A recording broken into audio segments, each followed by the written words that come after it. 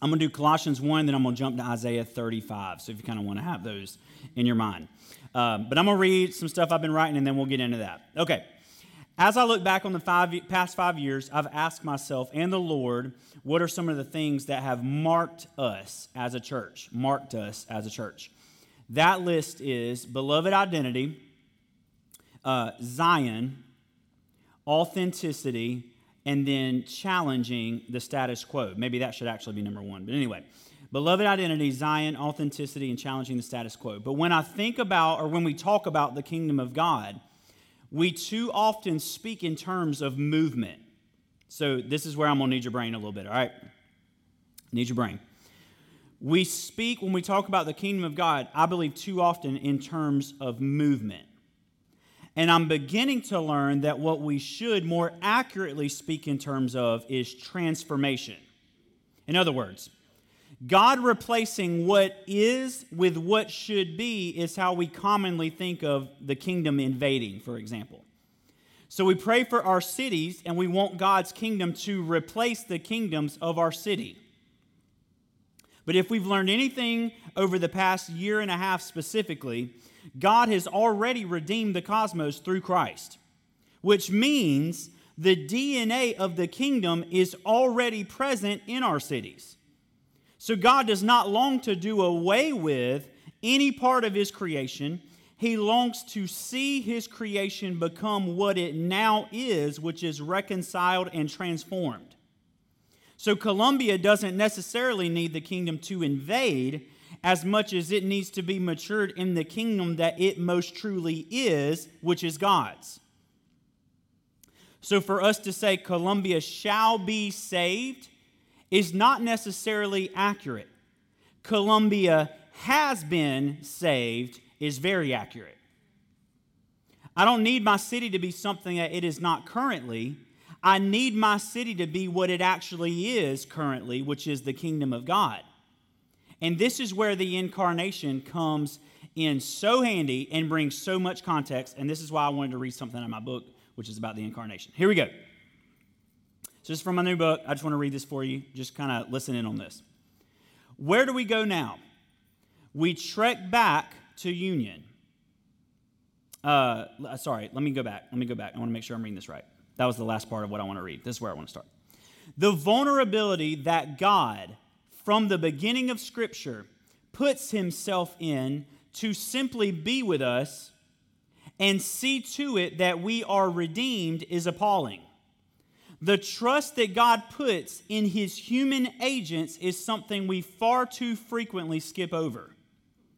The incarnation was not the first time God got vulnerable to cross humanity's handmade chasm. The incarnation was the first time God became the humanity that put the distance in place so as to destroy the distance from the other side. So, okay, one more time. If I stand up, y'all will get this a lot better. Okay, the incarnation was not the first time God got vulnerable in order to do something for humanity. This is from the very beginning. From the very beginning, God creating mankind in His image is God putting Himself in a very vulnerable position that He's probably going to get hurt in. Okay? So this is not new.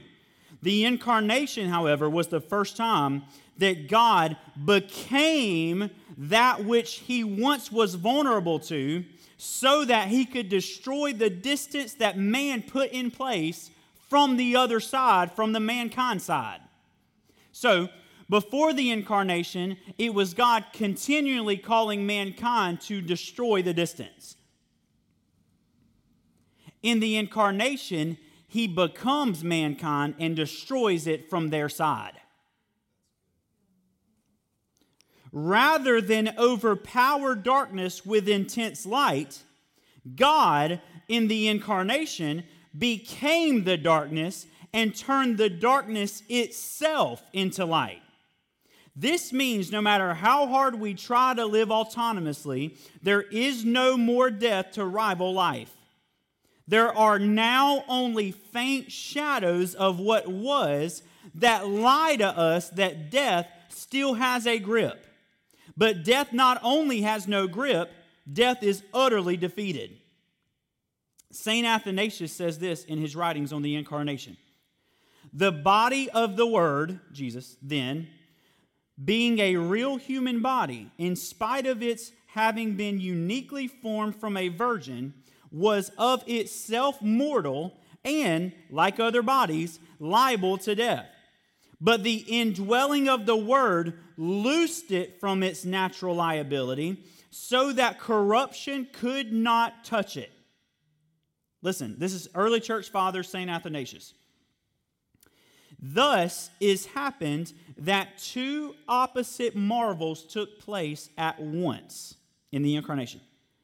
The death of all was consummated in the Lord's body. Yet, because the Word was in it, death and corruption were in the same act utterly abolished. That is deep. He says, by God being man, two things happened at the same moment, at the same place. That death happened on behalf of all, because he was man. And in the same breath, because that man was also the Word, death and corruption in the same moment that it was received on behalf of all was utterly abolished for all. So where do we go now? We trek back to union. We reach into the closed off parts of who we are and let the Incarnation fuse them into Christ once more. I'm going to stop right there. Darkness is not against light because darkness is a lie. Darkness has no power. The way that you transform darkness is not by power, but by truth.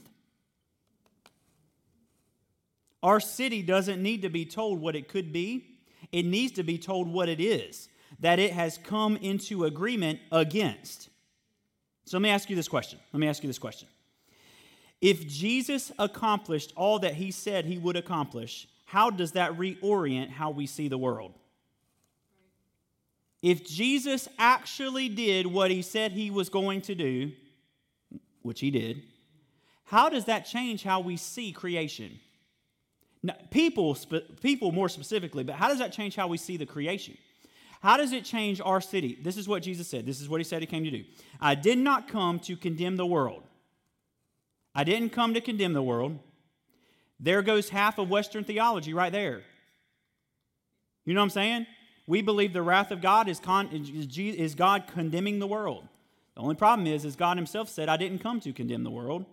I came to make the world whole. Save. Okay? So if Jesus accomplished all that he said he would do, and he made the world whole again, how does that reorient how we see the world? How does it reorient how we see the gospel? I'm going to explain all this. I know your brains are fried right now. The Incarnation is both the problem and the solution to the gospel of the Western Bible Belt. It's both the problem and the solution. Because you must meet, for example, what about the blank person who has done blank? You must meet that with the fact that God not only became them in incarnation, but remains incarnate, which means he is still them. This is what John Calvin said. You ready? And so, okay, let's come at it from the other side. John Calvin said that in the incarnation, God became the mean and ignoble. In the incarnation, God became the worst of humanity just as much as the best of humanity. That's John Calvin. Okay? Which I've realized, as I've said, Calvinism has given John Calvin a really bad name. Because he would disagree with half of what Calvinism believes. Just like Luther would disagree with half of what Lutherans believe. But anyway, if someone is to be rejected by God, we have to jump the hurdle of God also being inseparably joined to them in incarnation. Are y'all good? I know this is a lot. If we believe that God has the heart to reject, then we've also got to marry that with the idea of the incarnation, which is not only did God become them, he remains them if he remains fully God and fully man, which he does. Jesus is seated at the right hand of the Father right now, not just a ghost, as a man, which means mankind right now is seated at the right hand of the Father, which means now we've got to take all of the stuff that we have told the world around us, specifically in the Bible Belt, about God's wrath and hatred and meanness and distance, and we've got to now marry that with what we also believe, which is the incarnation. And those two things do not work. Either God became mankind in the incarnation, or the incarnation is false. You cannot believe both. You cannot believe in the incarnation and also believe that there is a God who hates 96% of the world's population that have never repeated a prayer. You can't believe both. You can't believe it. You either believe that he became flesh or he did not become flesh, but you can't believe both. And that's the problem with what we believe in the West right now, is that we try to hold the incarnation, which is traditionally true, and we try to hold the gospel that we preach, which is not traditionally the gospel, and we try to marry those together, and they don't marry together, which is why the movement right now that is so powerful in the church is deconstruction. Everybody's deconstructing. Why? Because they repeated a prayer in a gospel that goes against the very gospel of the Word became flesh. I'm telling you, the incarnation has become outside of the Trinity. I know I just said this. Outside of the Trinity, it has become the most important thing in my walk with the Lord. Because every problem in the gospel can be answered by incarnation. All of them. What about this person? Incarnation. While we were still sinners, Christ died for us. While we were ungodly, he joined himself to us. Not while we were godly. Not when we were righteous. He became what we were in order to make us what he is. So if he became incarnate, if the Word took on flesh while we were at our worst, that means there is no place we can run from union with that which became our worst. Do you see how this works? All right. Okay. This is perfection. And this is, I don't know, just dumb. Whatever you want to call the worst of whatever. Maybe I should write a political party. No. All right, so, right? This is perfection. If Jesus becomes this, any time in our lives that we slide below perfection, suddenly we disconnect from Christ. Right? But if he becomes this, there's nowhere to go but up. So at our worst, he became us. At our worst, he became us. Now, I know I'm messing with y'all, but it's good. You need to be messed with. Okay.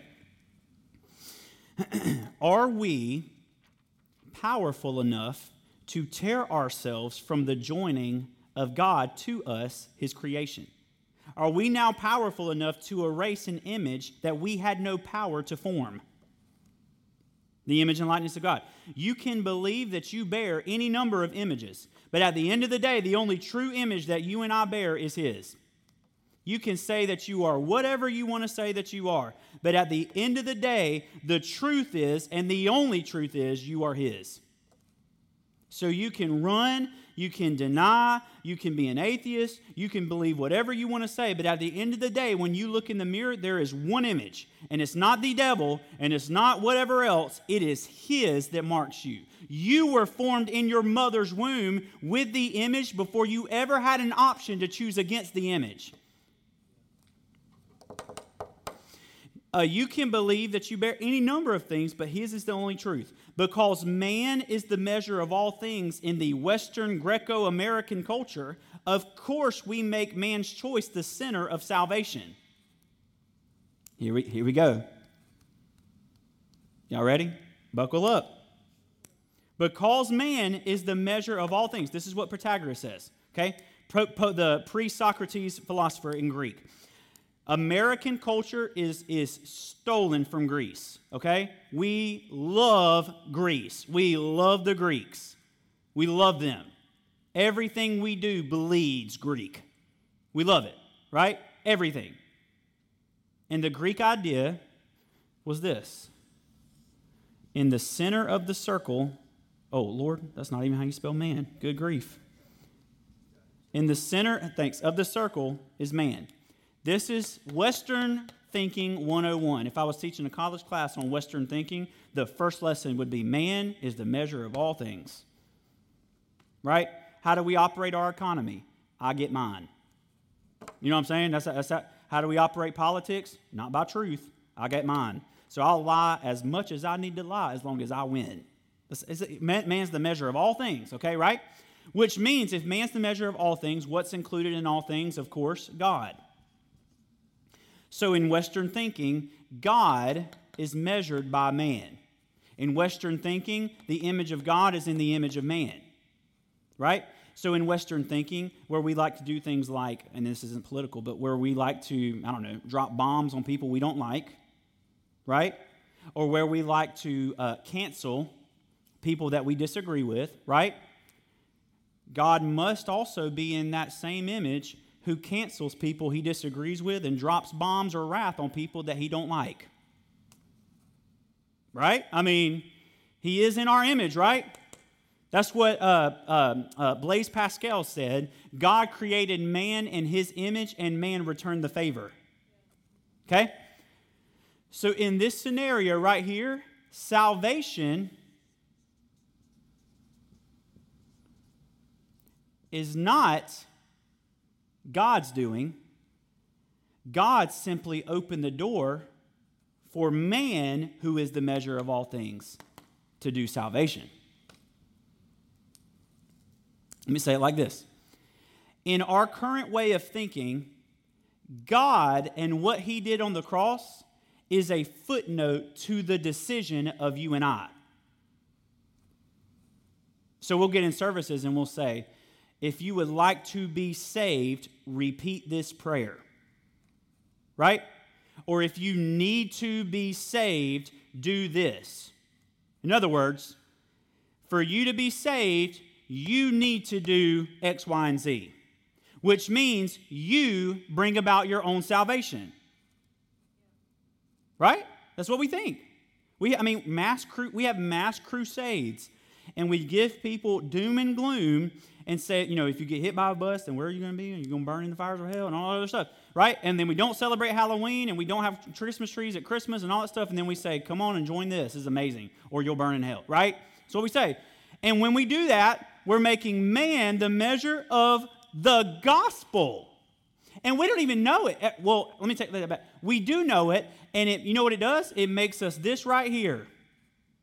And as long as we're raking in the money, who cares about the gospel? We'll leverage the gospel. You know what I'm saying? Right? No. Here's the truth. Let me teach you a little Eastern philosophy. God is the measure of all things, including man. And salvation is God's choice more than it's man's choice. You ready? I'm telling you, this goes so against that people are going to call me a heretic. They've already done it, and that's okay. I literally don't care. But man's decision is a footnote to the decision of God, not God's decision a footnote to the decision of mankind. So you and I joining ourselves to salvation is not you and I being saved. It's you and I coming into agreement of God's decision to save. God did not send his son into the world to condemn the world, but that through him the world would be saved. Through who? Through him the world would be saved. This is basic gospel. This is gospel 101, foundational milk stuff, and it sounds off. What I'm saying right now probably hits you in a very weird way, which is the point, and that alone testifies to how far we've gotten to basic gospel.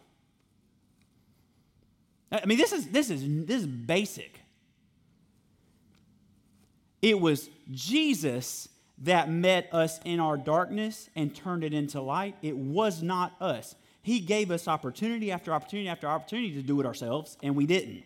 And even the reason he gave us the law was so that the trespass might increase, so that we might see that we could not do this on our own, so that we could see that man being in the center of all things goes very wrong. All right, here we go.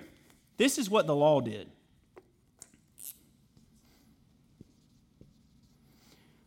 This is how we think. The law said, all right, if man's going to be in the middle of it, here's this and this and this and this and this and this and this and this and this and this and this and this and this and this and this. And there's all these laws that you need to keep in order for you to be right if you're going to be in the middle of it. Now, why would God do that?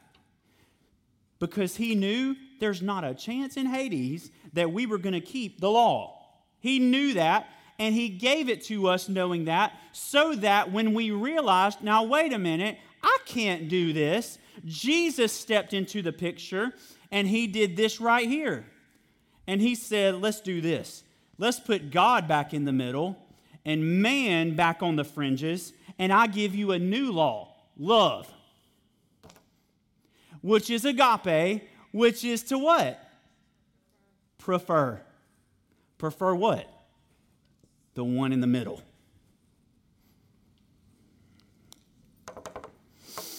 It took us 5 years, but we're here. We're finally in a place that we've broken out of the Bible Belt religious mold and received kingdom eyes to see what's actually been here all along. My Jordan does this, and she gets so frustrated with me all the time. Jordan will say, Josh, can you go get milk out of the fridge, right? If you're a guy, you do this too.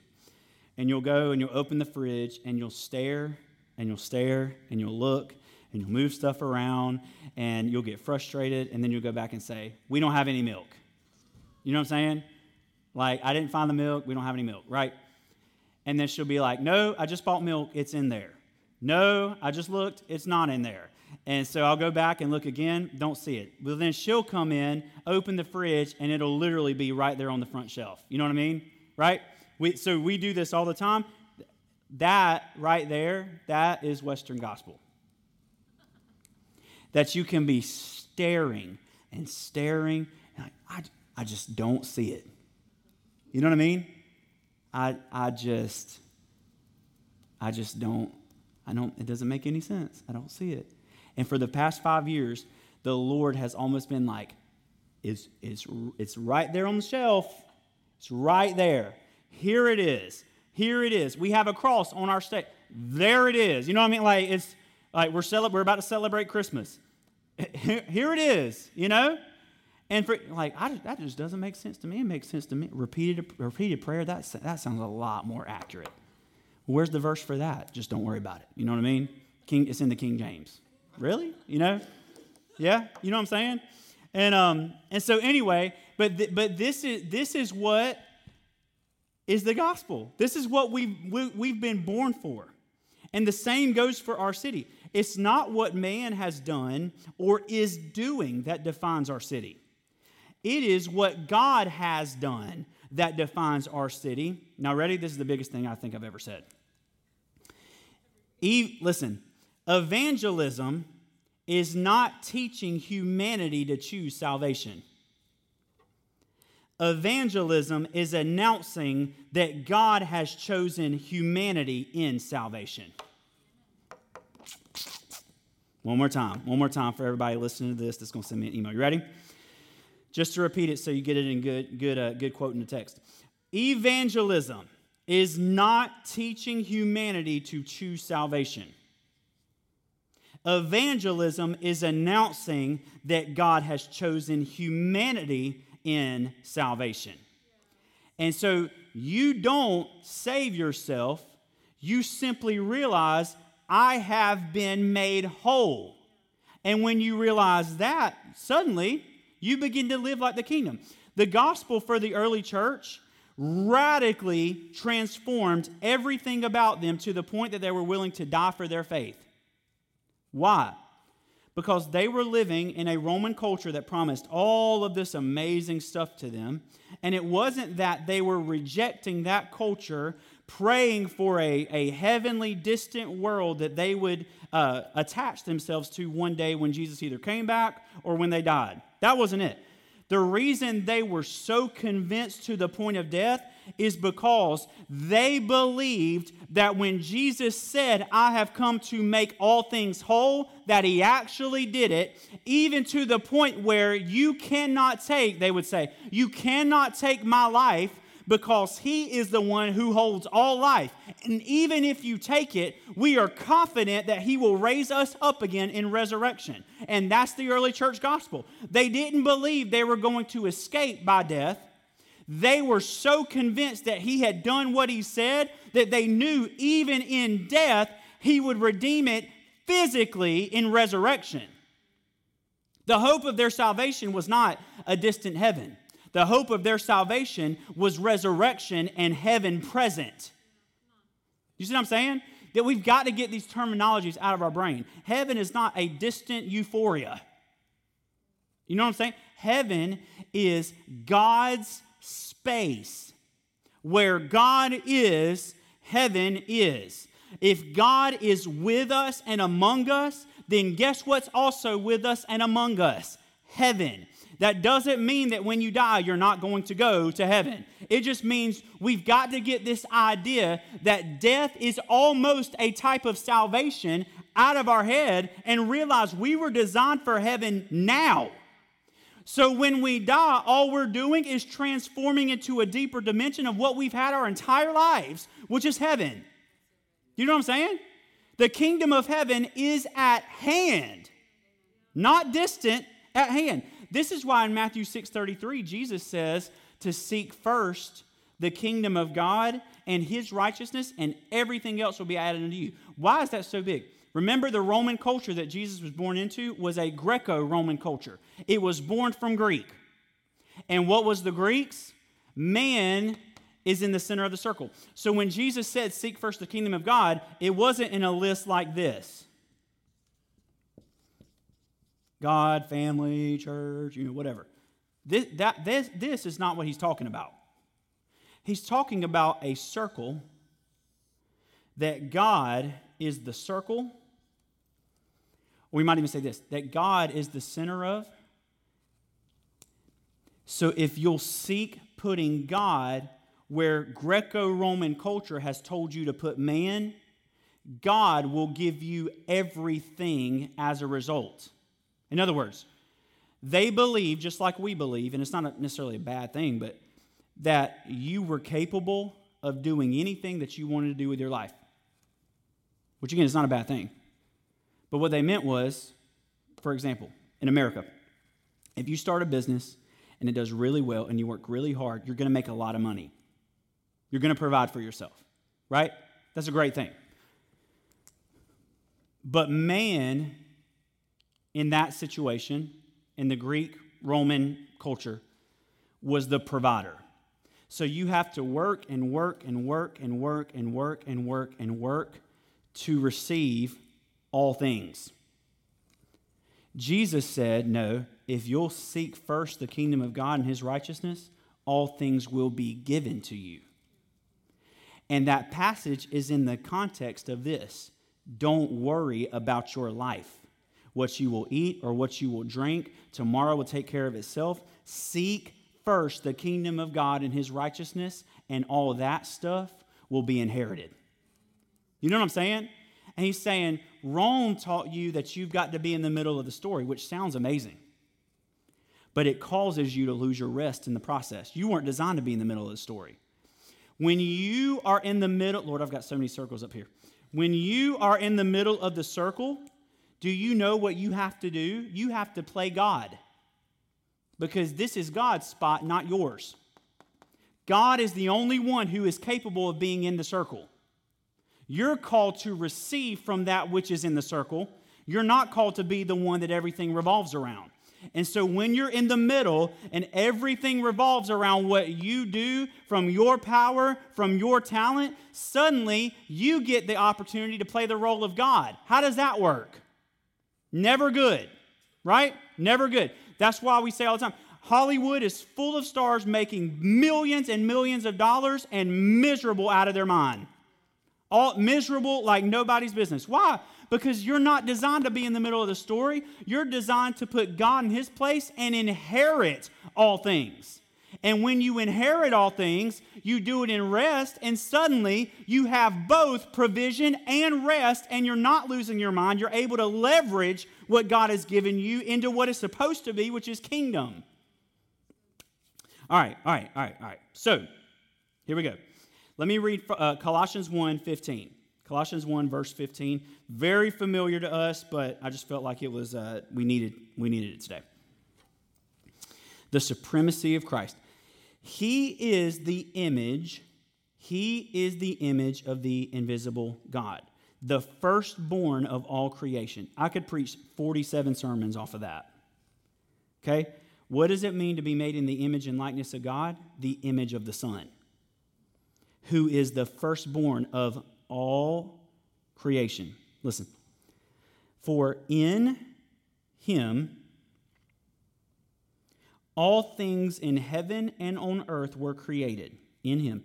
Things visible and invisible, thrones, dominions, rulers, powers, all things have been created through him and for him. He himself is before all things, and in him all things hold together. I want you to see how Paul uses all things over and over and over and over. He is the head of the body, the church. He is the beginning, the firstborn of the dead, so that he might come to have first place in everything. In everything. There it is, the circle.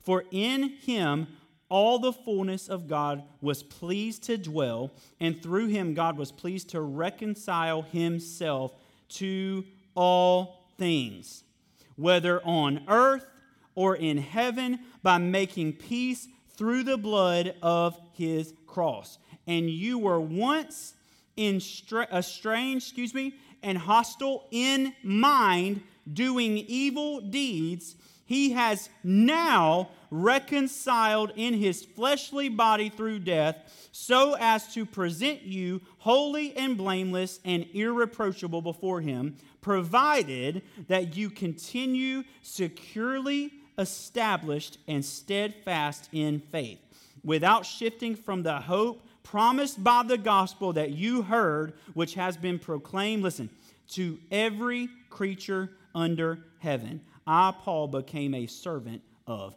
this gospel. Whoo! Huh? Paul? Huh? All right, man, I'd love to just mark that name out right there and say, Josh. I, Josh, have become a servant of that gospel. A couple of things. He's pointing out a specific gospel, which means there's already at this time multiple versions of this gospel floating around. Okay? And what he is putting here is he's putting in this set of verses, he's reorienting all things in Christ. And that's the gospel that he is a servant of. He's reorienting all things in Christ. All things, according to Paul, are measured by Christ. And what does that go against? The mindset that all things are measured by man. So Paul is going against Greek thinking, but he's also going against other gospel thinking that's floating around that says things like, Jesus was just a good man, this Arianism. Jesus is just a good man, but he really wasn't God. He was created by God to do something really good. That was the widespread belief when Athanasius was alive. You know what I mean? So he's going against all these different streams, and he says, here's how we're going to fix all the streams at once. We've got to take everything, every power, dominion, ruler, all things created in the heavens and the earth, everything, everywhere that exists, we've got to place that in and for and through Christ. And if we do that, suddenly we have the right gospel. All things in Christ. And here's what the message is today. Okay? Here's what the message is. We have to, if we believe the gospel, let me say it, if we believe the gospel that Paul believed, I'd be real scared if you believe a gospel that Paul did not believe. Okay? I mean, I'd be real scared if you believe a different type of gospel. But if we believe the gospel that the early church believed, then all things must be in and through and for Christ. Not just some things. And Paul even goes a step further and says, I'm not even talking about things that are visible. I'm talking about even the invisible things, the things that you don't see. So start going down that list. Like, what are some of the things that we place against God that are invisible? Paul is saying that stuff you have to put in Christ if you believe the gospel that I believe. Okay? So he puts all things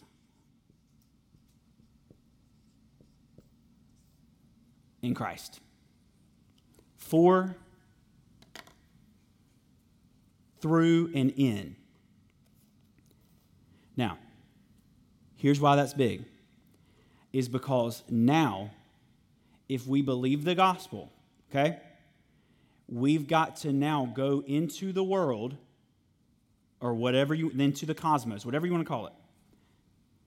And we now have to change how we see everything to see all of those things first in Christ.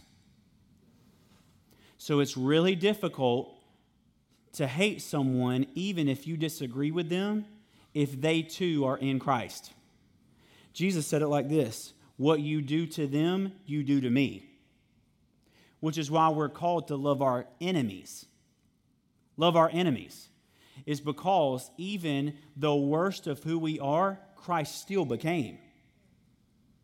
So what you do to not just others, but what you do to anything in the creation that does not go in, through, and for Christ, suddenly you're stepping outside of what the gospel is.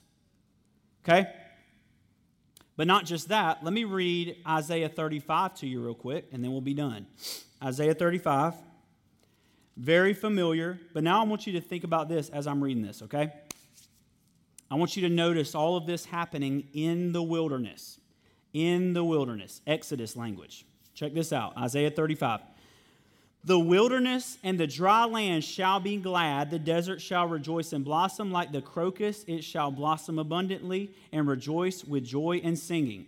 The glory of Lebanon shall be given to it, the majesty of Carmel and Sharon. They shall see the glory of the Lord, the majesty of our God. Strengthen the weak hands and make firm the feeble knees. Say to those who are of a fearful heart, be strong and don't fear. Here is your God. He will come with vengeance, with terrible recompense. Okay? That phrase right there, I won't get into that today. That's a really amazing phrase in Hebrew. We'll talk about that another day. Anyway. He will come to save you. It carries the idea, just to give you a little taste, it carries the idea of the zeal of God. So, he will come with vengeance, with terrible recompense. Hebrew terrible is different. Like, if I say the word terrible, it's like, oh man, that's terrible. That's awful. You know what I mean? Terrible in a Hebrew is like it's a depth of reverence. You know what I'm saying? So it's just a very, but anyway, so if you want to go home and study that, that'd be a cool little study for you. Verse 5. Then the eyes of the blind shall be opened, and the ears of the deaf unstopped. Then the lame shall leap like a deer, the tongue of the speechless sing for joy. The water shall break forth in the wilderness, and streams in the desert. The burning sand shall become like a pool, and the thirsty ground springs of water. The haunt of jackals shall become a swamp. Okay? Or, in the haunt of jackals is her resting place, is the alternative translation there. The grass shall become reeds and rushes. Now listen. A highway shall be there, and it shall be called the Holy Way. Now, here's what I want to focus on. The unclean shall not travel on it. Alternative translation. The unclean shall not pass it by. No traveler, not even full, but it shall be for God's people. The unclean shall not travel on it, but it shall be for God's people. No traveler, not even fools, shall go astray. Huh? Listen to this.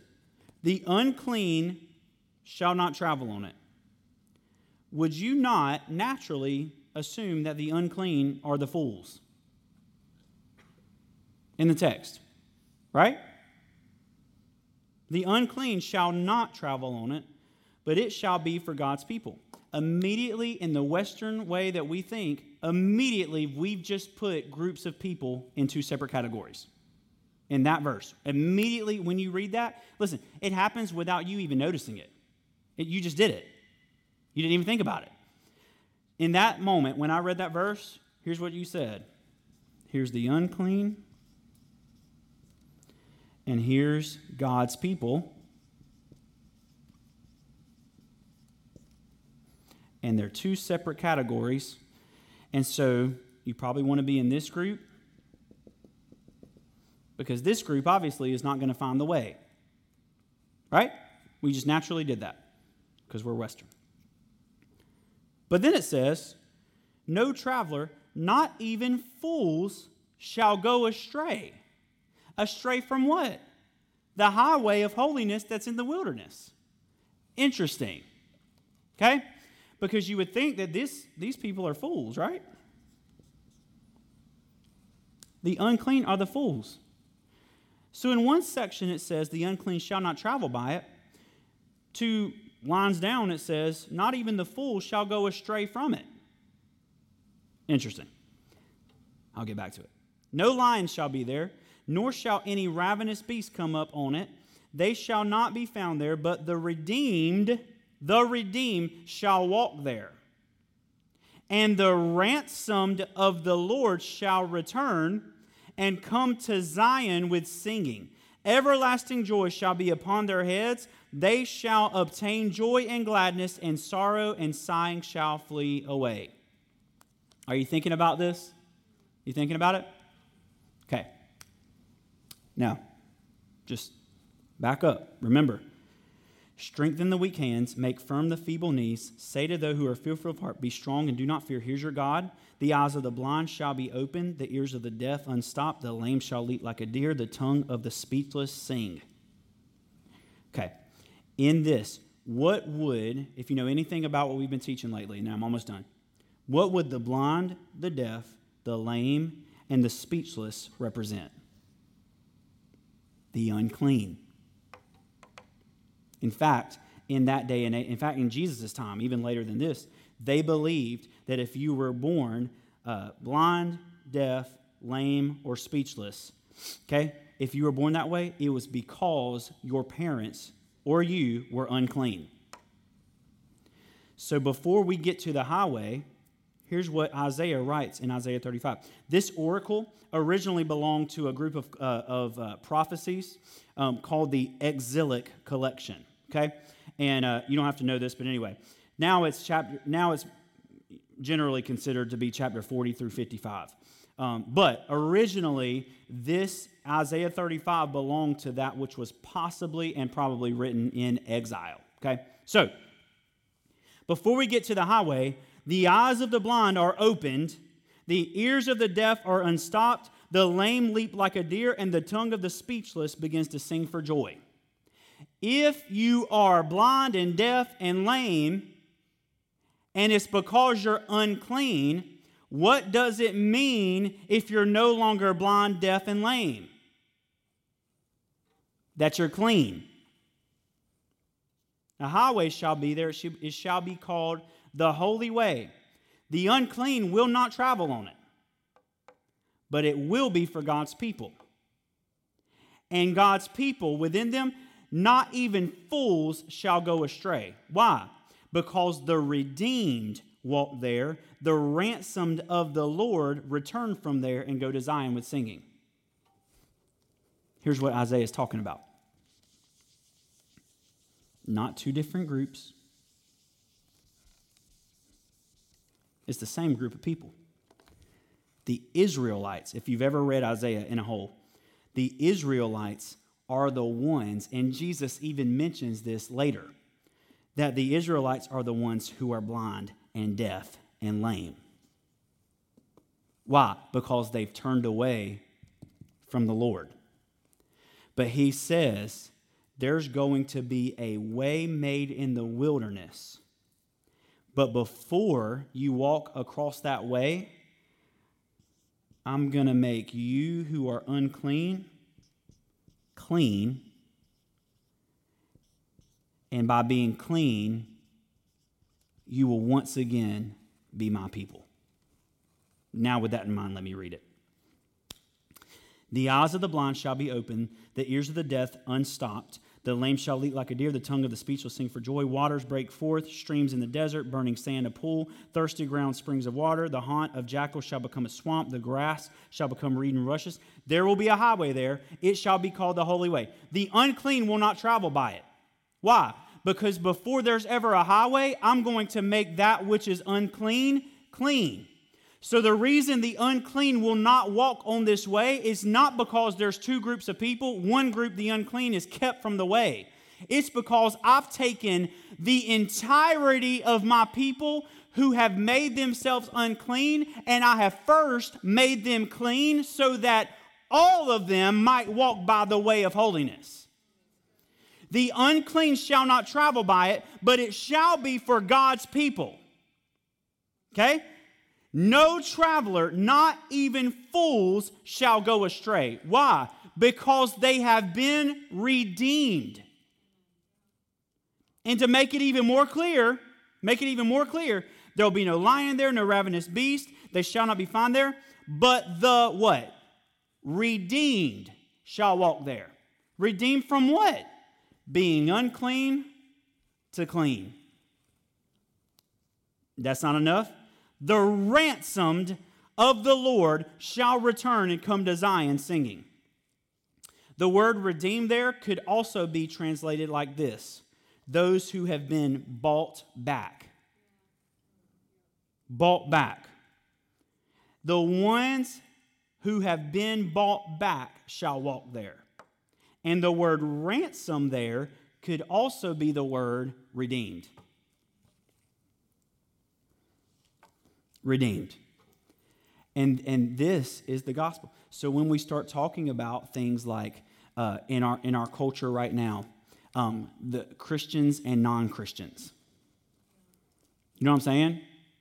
There is absolutely a group of people, a remnant, that are following Jesus, and everyone needs to follow Jesus, okay? And when you start talking about this gospel, you'll start hearing people say things like, does that mean you can just do whatever you want? Which is exactly what Paul had to deal with, because if you go to Romans 6, here's the first verse of Romans 6. Should we just keep sinning till our hearts are content so that grace may abound? The same question that you ask when we start talking about this gospel is the same question that the Romans asked when Paul was talking about his gospel. Should we just keep sinning now? I mean, if one died for all, should we just keep sinning? I mean, we can just do whatever we want, right? And Paul says, certainly not. Why on God's green earth would you live dead when you've been given life? That's dumb. That's stupid. There's no kids in it. Yeah. You know what I'm saying? We don't like saying that in our house. Why on earth, when you've been given your rightful life back out of no choice of your own, why on earth would you live dead? You know what I'm saying? So it's just like this. Jesus died for those who do drugs. Okay? Let me just break it real basic for you. If you have done meth, Christ died for you. Does that mean that you should just keep doing meth because it's all been forgiven? Absolutely not. Why? Because it will kill you. So why shouldn't you just sleep around till your heart's content? Because I've been forgiven by God. I mean, if you've been forgiven, why not? Because why would you live dead when you've been given life? So it's not about what you say no to in order to be saved. It's about what you say yes to because you've been saved. So if I'm waiting around, obviously I'm not, but if I was waiting around for a spouse, Why on earth would I reserve my body for my future spouse? Not because God's going to burn with anger and I'm going to burn in hell if I don't do it, but because I'm in the image and likeness of a God that reserved his body for me. Huh? So why on earth would I prostitute myself to something worthless and cheap when I've been given access to a life where immense value has been placed not only on me, but on the one that I'm going to be a spouse for one day? Do you see what I'm saying? So it's not about me saying no to the wrong things. It's about me saying yes to the right things. And that's the argument the church has told people for you better not look at bad things on the computer, because if you do, God's wrath will burn against you. And guess what they all did? Kept looking at things on the computer. You know what I mean? Because Lord, there's grace. There's grace. Instead, we should have said, why would you settle for that junk when you're going to have access to the real thing if you'll just wait a little bit? Because let me just speak for a minute. The real thing makes the fake thing look like nothing. Okay? But this is how we have seen the gospel, as this big dividing line that says you've got to do this and this to be on this side, or else you're on this side. And we've completely in the process, we didn't even know it, we completely in the process negated the fact that all sides are found now in Christ. And so now it's not about, in fact, Paul even says this, that he has destroyed the dividing wall that separated us. You know what I'm saying? I mean, like, I don't know how many verses we have to go through in Scripture, because I would love to go through them all. How many verses do we have to go through till we get to the point where we actually start to see, wait a minute, maybe something happened in Christ that's way bigger than I ever thought? Isaiah, can you hop up here? I'm gonna read this last portion. I have to read a lot of Scripture because some of y'all go home and be like, he's I don't know what he just said. Must be a new thing. New thing. I never thought I would see the day. Well, I guess I should have assumed. Never thought I'd see the day. The closer you get to the original gospel, the more church people would hate your gospel. Salah. But anyway, you know what I'm saying? Well, brother, you're telling people they can do whatever they want. Actually, I'm saying the opposite. This is how the story ends, okay? This is the end of Isaiah, and then we'll wrap it up. This is how the story ends. Isaiah 62. For Zion's sake, I will not keep silent. For Jerusalem's sake, I will not rest until what? Her vindication shines out like the dawn, and her salvation like a burning torch. Listen to this. The nations shall see your vindication, and all the kings your glory. You shall be called by a new name. Who is he talking to? Those who are just the most righteous people on earth that have never turned away from God? No, he's talking to people who are in exile because they've rejected God.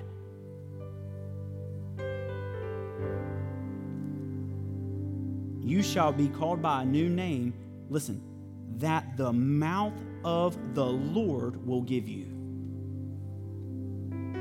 You shall be a crown of beauty in the hand of the Lord, a royal diadem in the hand of your God.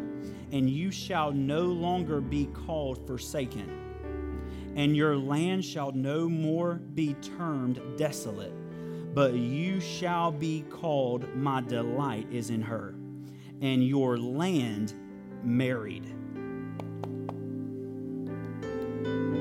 You shall, listen, Columbia, you shall no more be termed forsaken, and your land shall no more be termed desolate, but you shall be called, my delight is in her, and your land married. And do you know what the word that is used for my delight is in her and married, for specifically married, and your land married? Do you know what that word is? Beulah. Beulah. Y'all remember in church, growing up, we used to sing the song, Beulah land, I'm longing for you, and someday on thee I'll stand. We're talking about heaven. Beulah land, heaven. Beulah land is not heaven. Beulah land is here. It's your land. This land shall be called Beulah. For the Lord delights in you, and your land shall be married. Beulah. For as a young man marries a young woman, so shall your builder marry you. This is unbelievable. Listen to this. And as the bridegroom rejoices over the bride, so shall your God rejoice over you. Upon your walls, O Jerusalem, I have posted sentinels all day and all night. They shall never be silent. You who remind the Lord, take no rest and give him no rest until he establishes Jerusalem and makes its renown throughout the earth known. The Lord has sworn by his right hand and by his mighty arm, I will not again give your grain to be food to your enemies, and foreigners shall not drink your wine for which you have labored. But those who garner it shall eat it and praise the Lord, and those who gather it shall drink it in my holy courts. Now listen. Go through the gates, prepare the way for the people. Hear Isaiah 35. Build up the highway, clear it of stones, and lift up a sign over the people. The Lord has proclaimed to the ends of the earth. Now, the entire earth is included in this. Has proclaimed to the ends of the earth. Say to daughter Zion, see your salvation, what? Comes. And his reward is with him, and his recompense before him.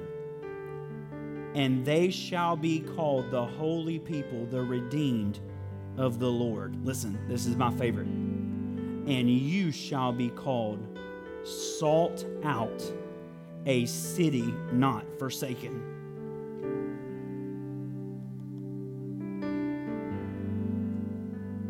See, your salvation comes, and his reward with him, and his recompense before him. They shall be called a holy people, redeemed of the Lord, and you shall be called sought out, a city not forsaken. Not forsaken. This is the gospel. This is what you and I believe in. If you follow Jesus, this is what you follow. You follow a God that said, I refuse to leave you in a place where you believe that you have been forsaken. You have never been forsaken. You have never been left. In your worst moment, I met you there. I became your uncleanliness so that you could become clean. Why? Not because of what you've done, but because of my desire for my kid. That's it. It's God's desire alone that brought you home, not yours. My daughter, listen to this. We were in, where were we? Target. We were in Target.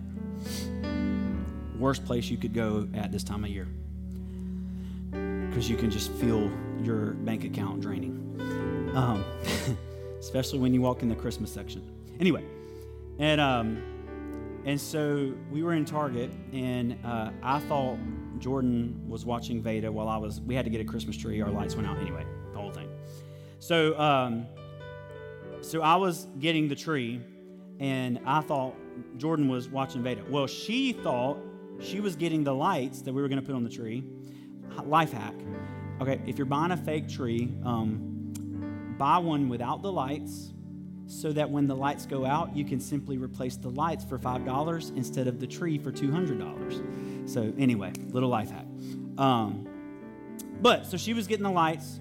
So she thought Veda was with me. I thought Veda was with her. And I turn around and I look at her, and Veda's not there. And that's like, if you're a parent, y'all, you know, that's when it's just like your heart just sinks. Okay? Here's what I did. And Jordan doesn't even know this. She wasn't even present while I was doing this. I forgot to tell her about it. But here's what I did. I had this Christmas tree in my hand. I dropped the tree. I leave my phone that has my wallet on it in the shopping cart. And I start going in a very hurried pace to find her. Now, she was just around the corner. It's like she was still there, okay? I just didn't see her. So it was quick to find her. So I took her back to Jordan, and I was like, hey, watch her a second. I'm going to go get the tree. And I walked back to get the tree, and it hit me that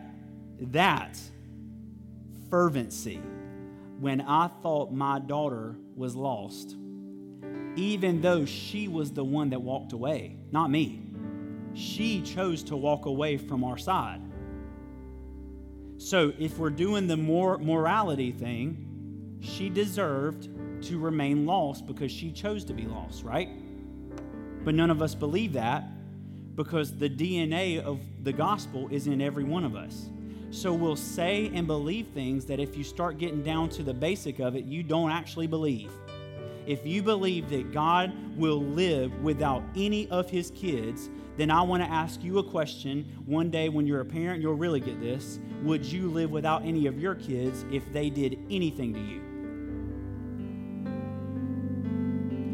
If you had a daughter and a son, and let's say in God's case, trillions of daughters and sons, if they spit in your face and left, would you just say, fine then, I'm just going to let you go and live without you?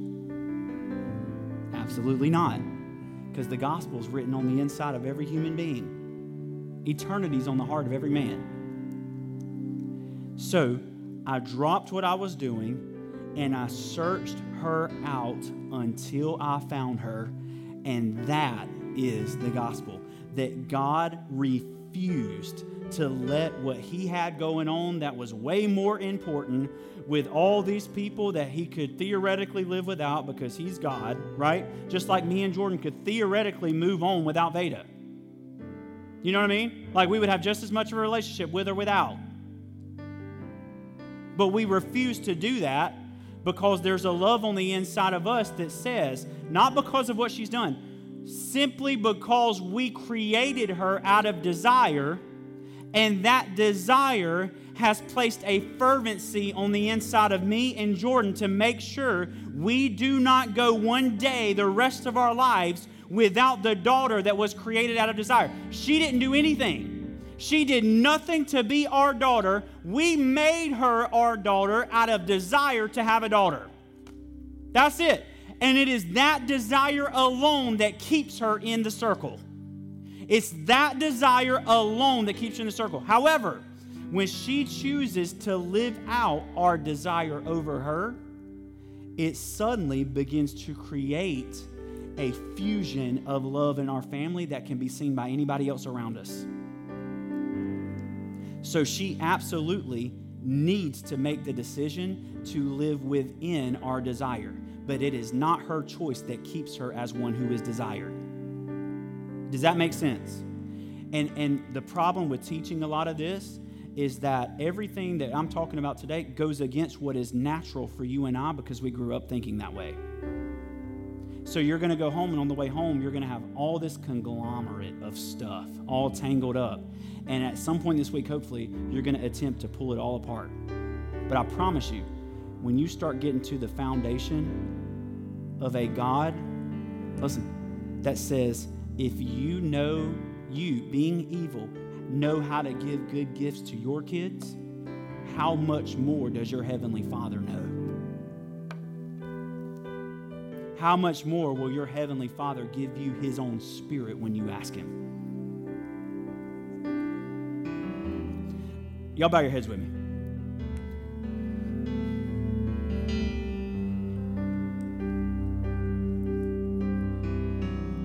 Lord, I thank you that you are revealing a gospel to us. I mean, that goes against the status quo. But sometimes, as we saw in the Reformation 500 years ago, sometimes some things need to be challenged. And I think what needs to be challenged in us, and listen, what we're not talking about is who goes to heaven and who goes to hell. That has nothing to do. We're not talking about that. That's a very Western way of thinking. That's not what we're talking about. We're talking about the gospel. God can handle that. I'm not God. God can handle who goes where. I'm just telling you the gospel is that when we were at our worst, here's how God responded to that. He became our worst so that from that side of the equation, He could transform it. He didn't try to overpower us with light. He became our darkness and turned our darkness into his own light.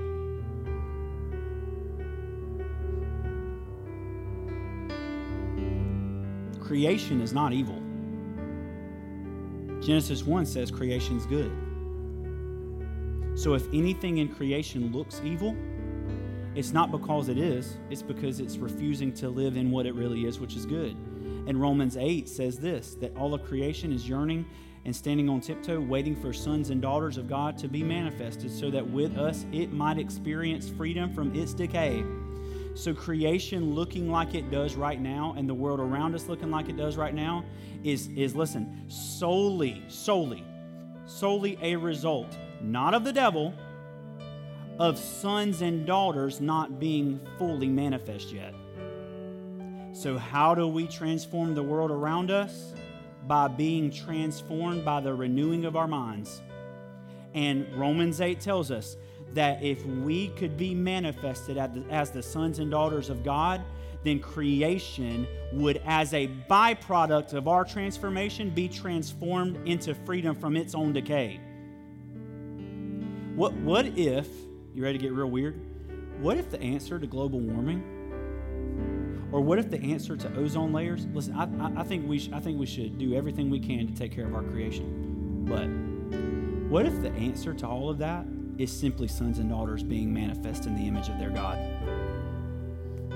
Like, what if the answer to our politics situation right now is not getting another party in there that stands in the middle? Although that probably wouldn't be too bad. But what if the answer to our politics situation right now is simply sons and daughters being manifest in the image of God, rather than the image of a party?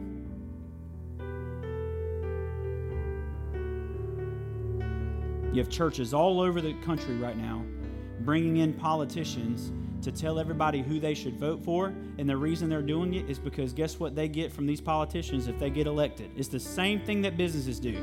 It's the same thing. You pump a bunch of money into this candidate, and then when that candidate gets elected, you get a bunch of tax benefits. I mean, this is the same thing. This is what the church has become, a pawn in a big old game. And the people of God have become so delusional and so gullible that we support it and buy into it. We'll follow it on social media and like it and comment on it and praise hand on it all day long. We're clueless about what's happening to the kingdom of God.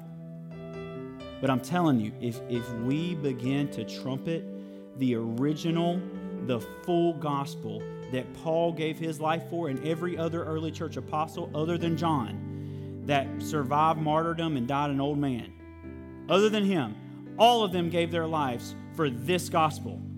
All of them gave their lives for a gospel that looked into the eyes of those who were about to pull them apart by horses. And I can you imagine Peter as he's getting crucified on a cross that was shaped like an X? It would have looked like an X. And he says, I'm not worthy to die in the same way Jesus died. You're going to have to crucify me upside down. But I can't prove this, but I want you to hear the power in this. What kind of power? Because there's stories like this in the early church all the way through.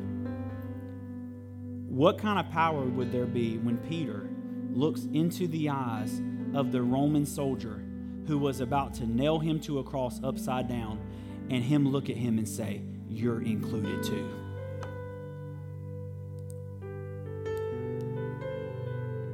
That's exactly what Jesus did. He looked at the eyes of those, I said this last week, at the eyes of those who had just nailed him to a cross, and he said, "Father, forgive them. You're included too." There is some power in that gospel that we have never even known because we've been so busy trying to separate people into all these different categories. Problem is, the Bible says there's neither Jew nor Greek, Jew or Gentile, slave or free. There's one humanity, one new humanity now in Christ Jesus. So God, I pray that as we leave this place, we'll begin to see ourselves as joined in you. We'll begin to see those around us as joined in you. We'll begin to see the creation as joined in you. Our jobs as joined in, our schools, all of it as joined in and through and for Christ. And I promise you, we're going to start seeing transformation in our culture happen. The enemy has had his crosshairs aimed at this. Here's the issue. Here's the solution, I guess. It's all a lie. You know, the thoughts I've battled over this year, you're not going to be provided for. This isn't going to work. Nobody cares. Nobody cares about the real gospel. You can't do church like this in the South. No one cares.